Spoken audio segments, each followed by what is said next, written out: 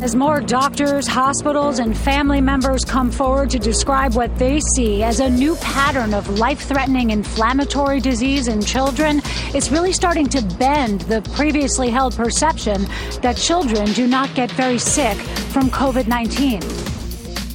So basically, by construction, every single person presents the virus a little bit differently to its own immune system. And the dogma, the kind of evolutionary theory behind this is it's to protect our population against complete annihilation from a virus. Welcome to our podcast about biotechnology breakthroughs, the DNA of all living things, and the DNA of scientists, companies, and patients who make miracles happen. I'm Jim Greenwood, and you're listening to I Am Bio.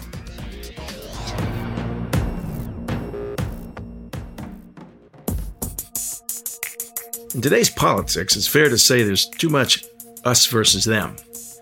But when it comes to the cells in our bodies, what often protects us from disease is their ability to distinguish ours versus theirs. That is, self versus not self.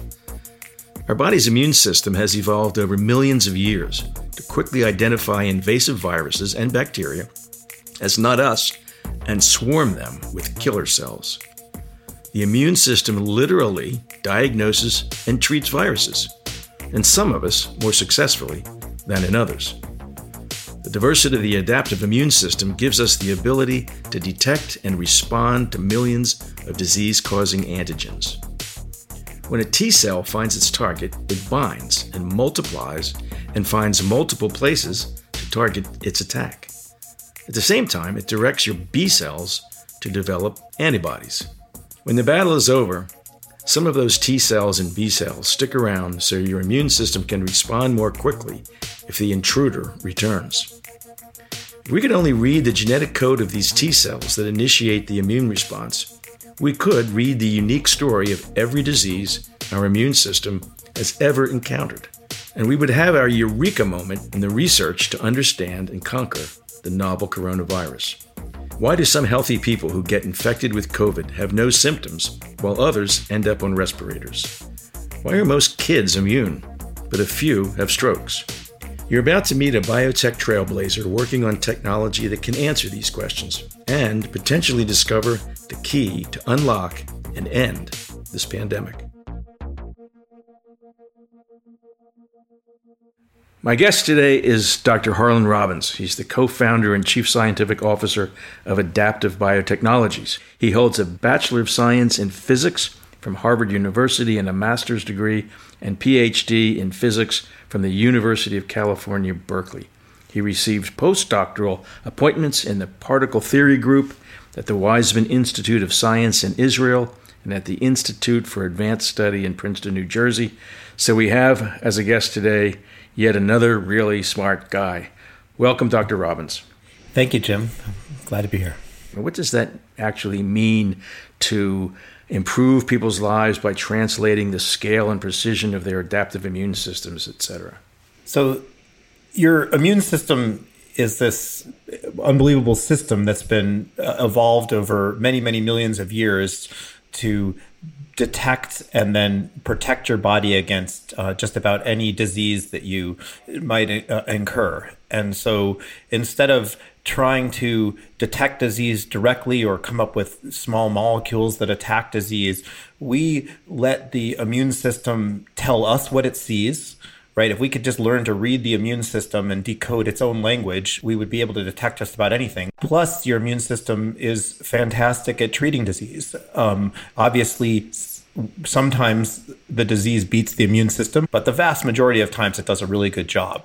And so if we could just harness what the immune system is able to do to treat disease, we would have much better treatments across the board. So that's really what we're doing. We're just taking what evolution has created in our own immune system and turning that into clinical products to help improve diagnostics and treatment for different diseases. You've been able to read the genetic code of the immune system, the antibodies, and say, now that we see what the immune system has wrought, we know what you've got. Is that kind of it? my colleagues and I at Fred Hutchinson Cancer Center, back when I was an academic, created a technology to really read the genetics of the adaptive immune system at scale. Over 10 years ago, I gave a talk completely randomly at Scripps in San Diego. I only went to this conference because it was February and it was raining in Seattle. So I was like, I'll go to hang out in San Diego where it's bright and warm. Good as any reason. Yeah, and then it was on a somewhat random subject for me. So I talked about our technology, and then people said, hey, just listed 20 different things that they asked if I could use my technology to help them understand. In terms of what the immune system was actually doing. I was using all the sequencing capacity of the entire Hutch already in my own lab, so I couldn't actually do any extra work. So I said, I called my brother, who's a business person, had his MBA from Wharton, and I said, hey, I think we have a technology here that can turn into a company, and we could use it to really detect and treat disease. And he wrote the business plan with me, and that's how we got started 10 years ago. So we've been living COVID for quite some time now. Tell us, what do we really know about this virus? I like to think of there are three main aspects that we know about, just in broad categories. The structure of the virus, what does it physically look like? And then the life cycle of the virus. Viruses, by definition, infect cells and then co-opt the machinery of our own cells to replicate and then get out of the cells and continue their life cycle. And so we know a lot about that. And then we know a lot about the genomes of these viruses. There's three primary surface proteins, and the most well-studied one, which you might have heard of, is called the spike protein. These spike proteins stick up on the outside of the virus and look like the top of a crown. That's why it's called coronavirus. And this protein is vital in terms of a target for drugs as well as our understanding, because it uses these spike proteins to bind to lung cells, to a particular receptor called ACE2 receptor on the lung cells, and it allows the virus to get into the cells. Then we know a lot about the life cycle, which is once it gets into the cells, it has to replicate and then get back out of the cell. And at the same time, it has to kind of avoid the immune system as it goes. Why does it want to get out of the cell? It gets in the cell and it commandeers the cell's manufacturing capacity to make copies of itself.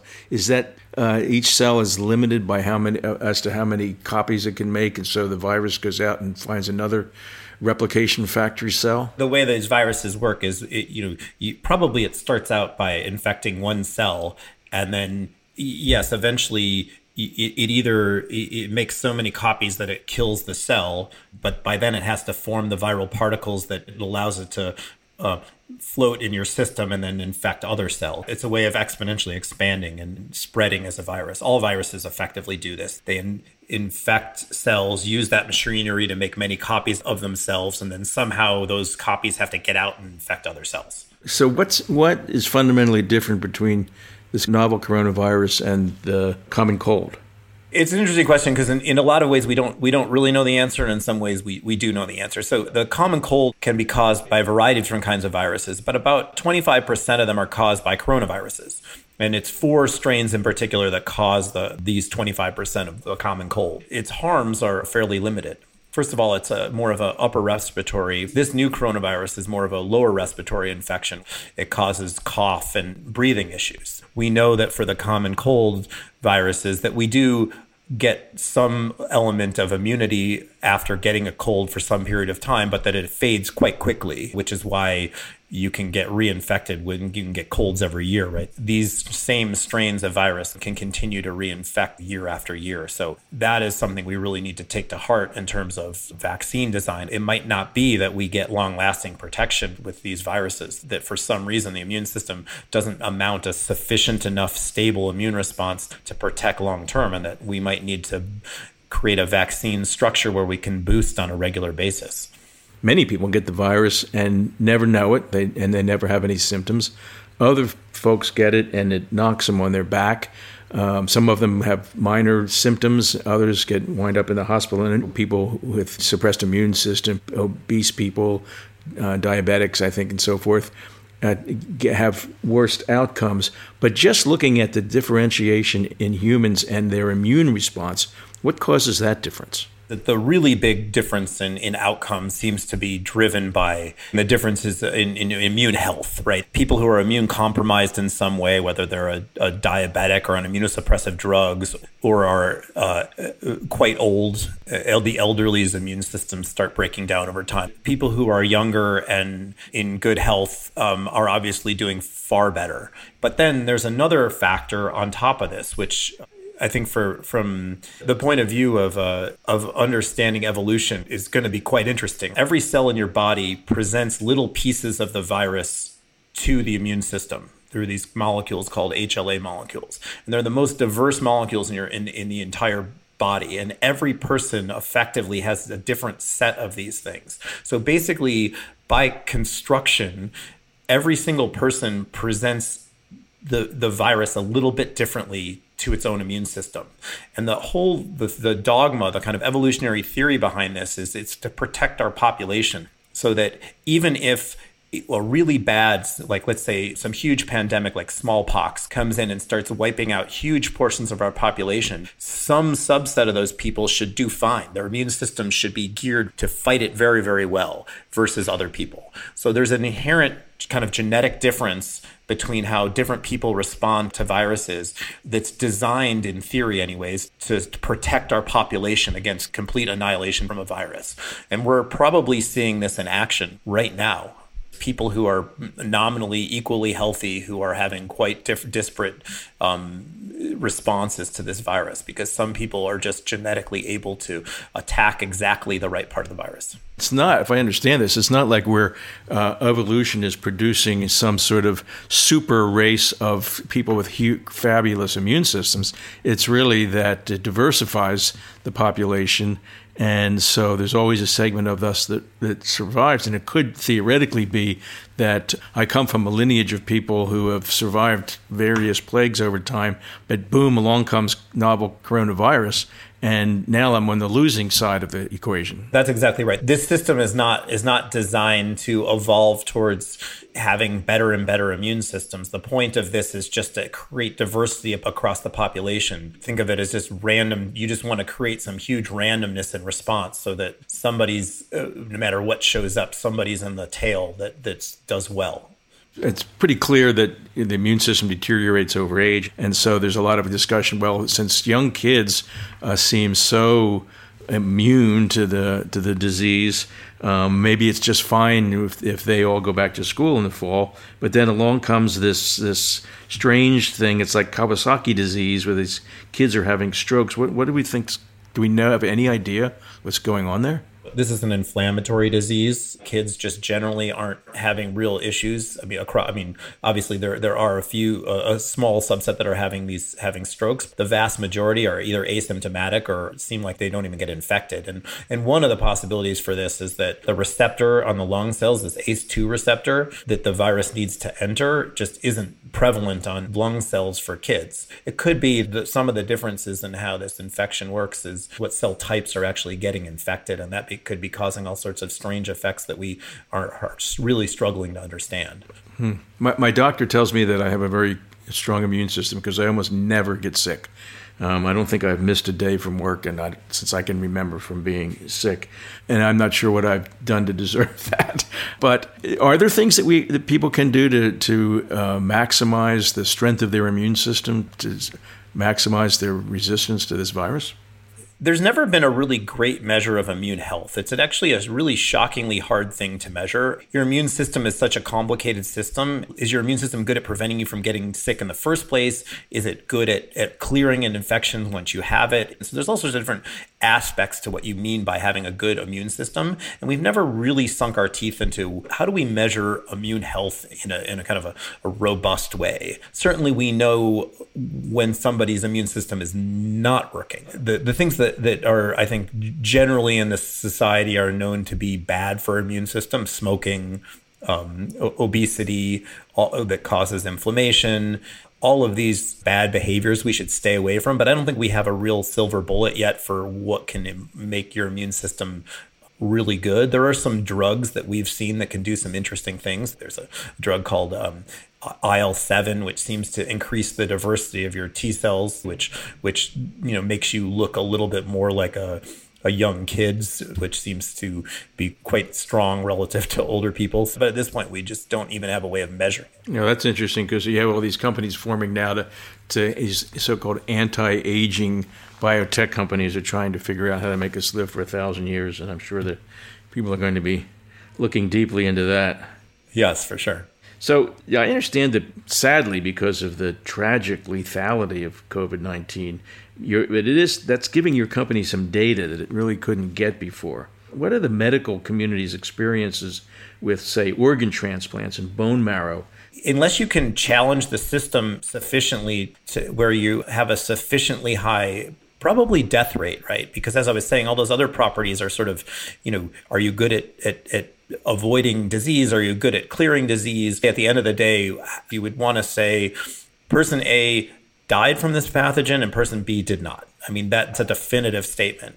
And it's very rare that we're able to collect samples where enough people are actually dying to get a decent sample set together. We've done a lot of work on is actually the transplant setting where you reset the immune system completely. The people are quite sick, but oftentimes what actually ends up being the cause of death of people who have transplants and so forth is that their immune system doesn't fully recover and that they die of infections. So there we've done some studies where we've really tried to get a handle on immune health and by looking at exactly the same thing, which is being able to distinguish how the immune system looks in the case of the patients who seem to do really well in response to pathogens after transplant versus who succumbed. And the same thing we're seeing here where the virus itself is a culprit.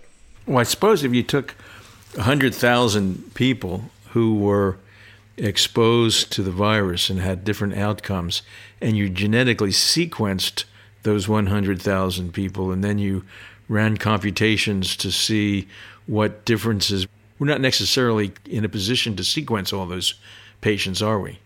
We're seeing the heyday of high throughput sequencing like in action right now. I mean, there's been many thousands of viral strains that have been sequenced. We have this immune race study that we've opened in collaboration with Microsoft and LabCorp. LabCorp's going with a mobile phlebotomy unit to go collect samples from 1,000 people. And we have multiple thousands more samples that have been sent to us. And we're sequencing the immune repertoire of all of these people. And with the idea being that we're going to be able to map out exactly which is a specific response, the specific cells, the T cells that are fighting the virus that causes COVID-19. And so we'll be able to really see the exact immune response and how this interacts with the genetics of the virus in real time at a pretty large scale. And we have committed to making all this data public so that researchers and companies and health professionals across the world will be able to access the data and use it for development of vaccines and therapeutics, et cetera. And we're moving quite rapidly. We've already recruited of the 1,000 people in this immune race study. We've already recruited over 300 of them, and we should have data in June put up on our site. We expect to have the first semblance of our diagnostic signal in a matter of weeks. It's coming fast. You're working with Microsoft to develop a new kind of diagnostic tests. So tell us about how your diagnostic is going to fill gaps in testing and help put America back to work. Sure. I think information is key here. There's two types of diagnostics that you've probably heard about. A PCR test, which is a throat or nasal swab. And this is a point of care test, and it looks directly at the virus. They're looking for viral RNA. The second is a blood test. It's called a serology test. It's looking for antibodies that your system has built up against the virus. And we believe that there's a vital need for a third type of test, and that's what we're creating, where we look at the body's immune response directly to the virus using its cellular immune response or its T cell response. So specifically, what we are developing will measure the T cells specific to SARS-CoV-2. And these T cells detect the disease early on and multiply to combat the infection. By creating a diagnostic that looks at the T cells, we're hoping to identify asymptomatic people and catch the disease potentially much earlier. These other tests aren't able to do is triage patients. So we expect that the people who have a strong immune response will do better than people who don't. And therefore, the people who aren't mounting a viable immune response really should be the people who need to go in the hospital. If we had a really good test to tell you that, a molecular diagnostic that could just say, okay, you're going to end up in the ICU, you better get in the hospital immediately, versus your immune system's doing a good job, you're going to be okay. There's a big issue with serology, right? There's a massive false positives. The serology can confound people who had coronaviruses that caused the common cold with people who have the SARS-CoV-2, which is causing COVID-19. That's why, some of these studies are coming out saying that 10 to 20% of everybody in New York has had COVID and 5% of everybody in Los Angeles. Maybe those numbers are right, but until we have a really good test to prove it, it's really hard to make good choices. And it also, if it doesn't work on a person by person level, you can't really use it to send people back to work. You might be false positive, you might actually have had the virus. It has to be really rock solid that you did have the virus and therefore you're protected. Maybe, right? We really don't know to what extent having had the virus and so-called cleared the virus indeed makes you protected against being reinfected, or if it does, for how long, right?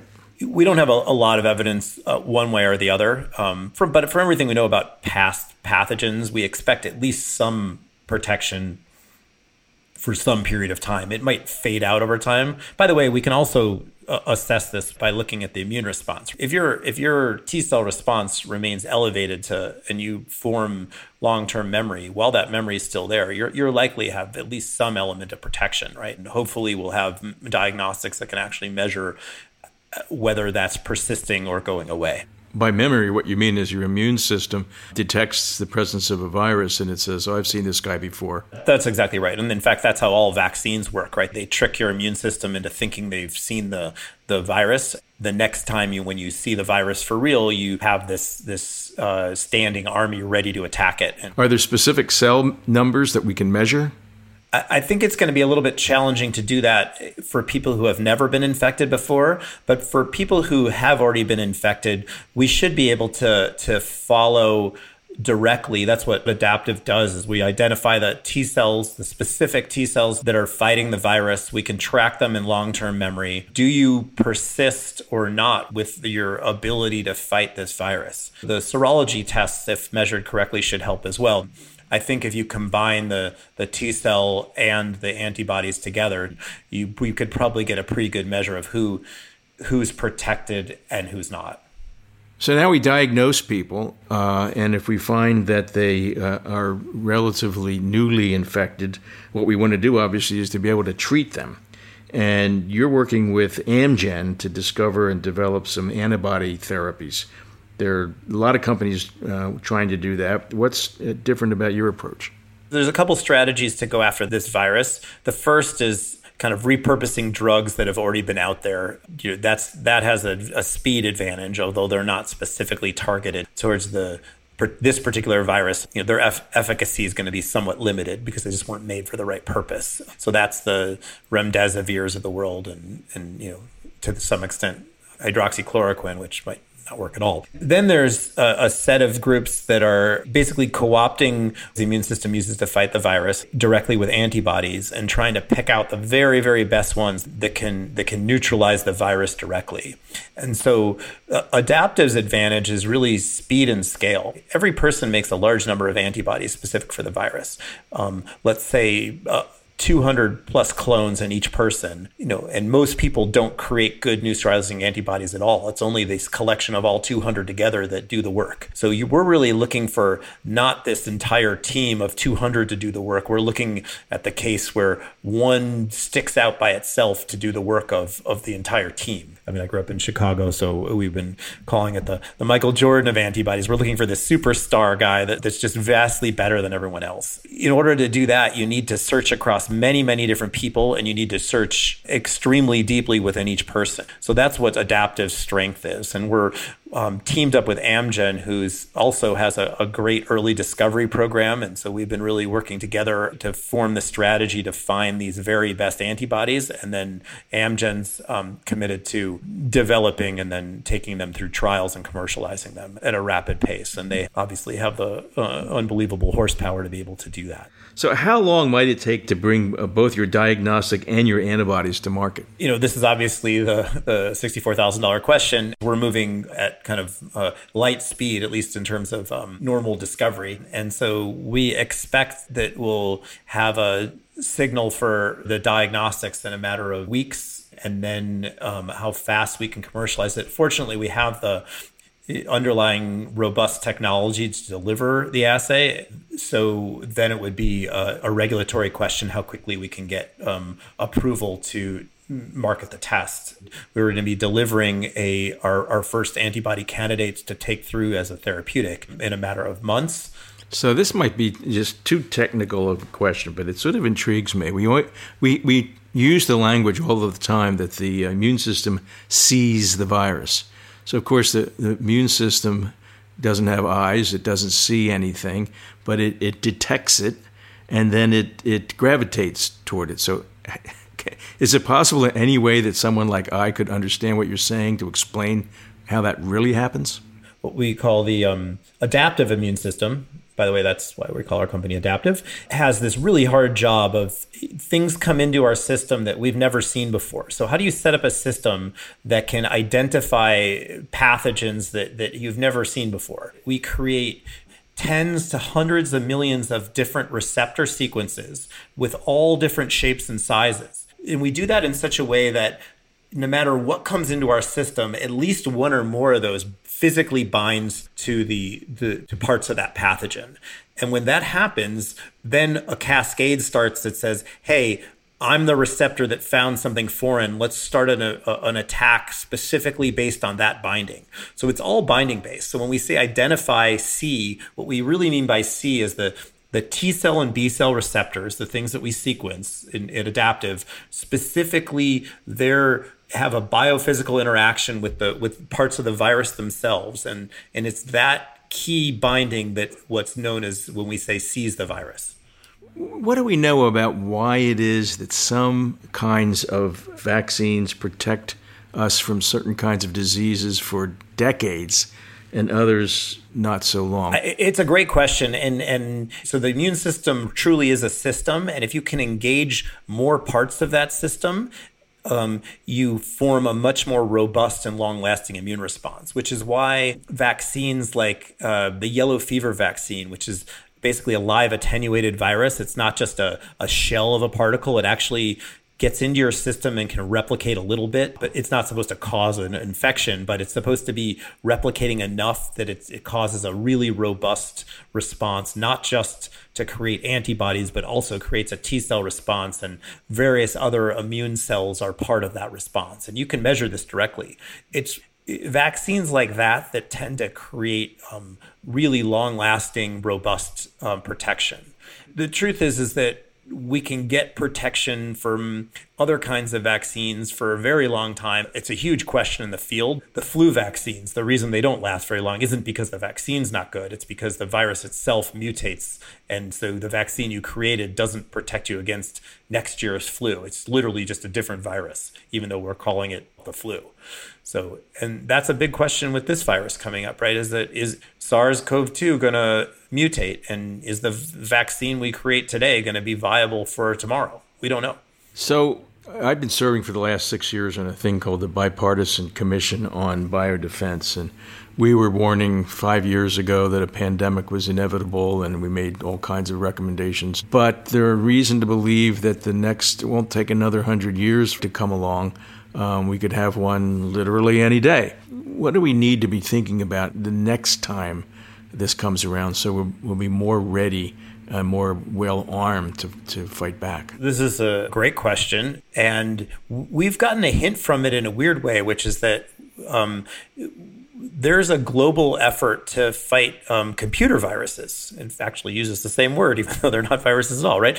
And what it really takes is a global surveillance system and then an ability to act quickly to respond. So we really have a blueprint from this because our computer viral response is actually quite good. But what it's going to take is a worldwide surveillance system. But we also need to be looking at the novel immune responses that are popping up. In this case, it would have been pneumonia cases. There was was a large set of pneumonia-like cases in Wuhan, surprisingly. Well, if we could couple that information together with, and we were looking for spikes in immune response that weren't to anything we've ever seen before, and potentially even having, in this case, it would have been looking at DNA from spit or nasal swabs or something like that, we would have been able to piece this together very, very quickly. And then we need to be able to do something about it. Being able to track people is going to be one of the biggest defenses on this. So, there's a bunch of ethical issues that get raised if we have this kind of, if governments have the ability to just track people all the time, that's a potential totally different can of worms. But that would be, very important for quickly eradicating and isolating and eradicating a new pandemic before it starts. Yeah, well, I'm sort of not one of the give me liberty or give me death folks on here. I'm sort of the take a little bit of my privacy and protect the planet. Well, thank you, sir. It's been a great pleasure to learn what Adaptive is doing. Well, thank you very much. It was really nice to be on the show, and we're working very hard, and we will continue to do so. So hopefully we'll have some good news soon on improved diagnostics and therapeutics and ways to treat the disease and maybe even protect against the next one. All right, that happens. I'm buying. That's all for today. Don't forget to subscribe on your podcast player of choice, or even better, if you learned something useful today, please share a link to the I Am Bio pod with your family and friends. To learn more about the work of heroes and lab coats, please visit iambio.org.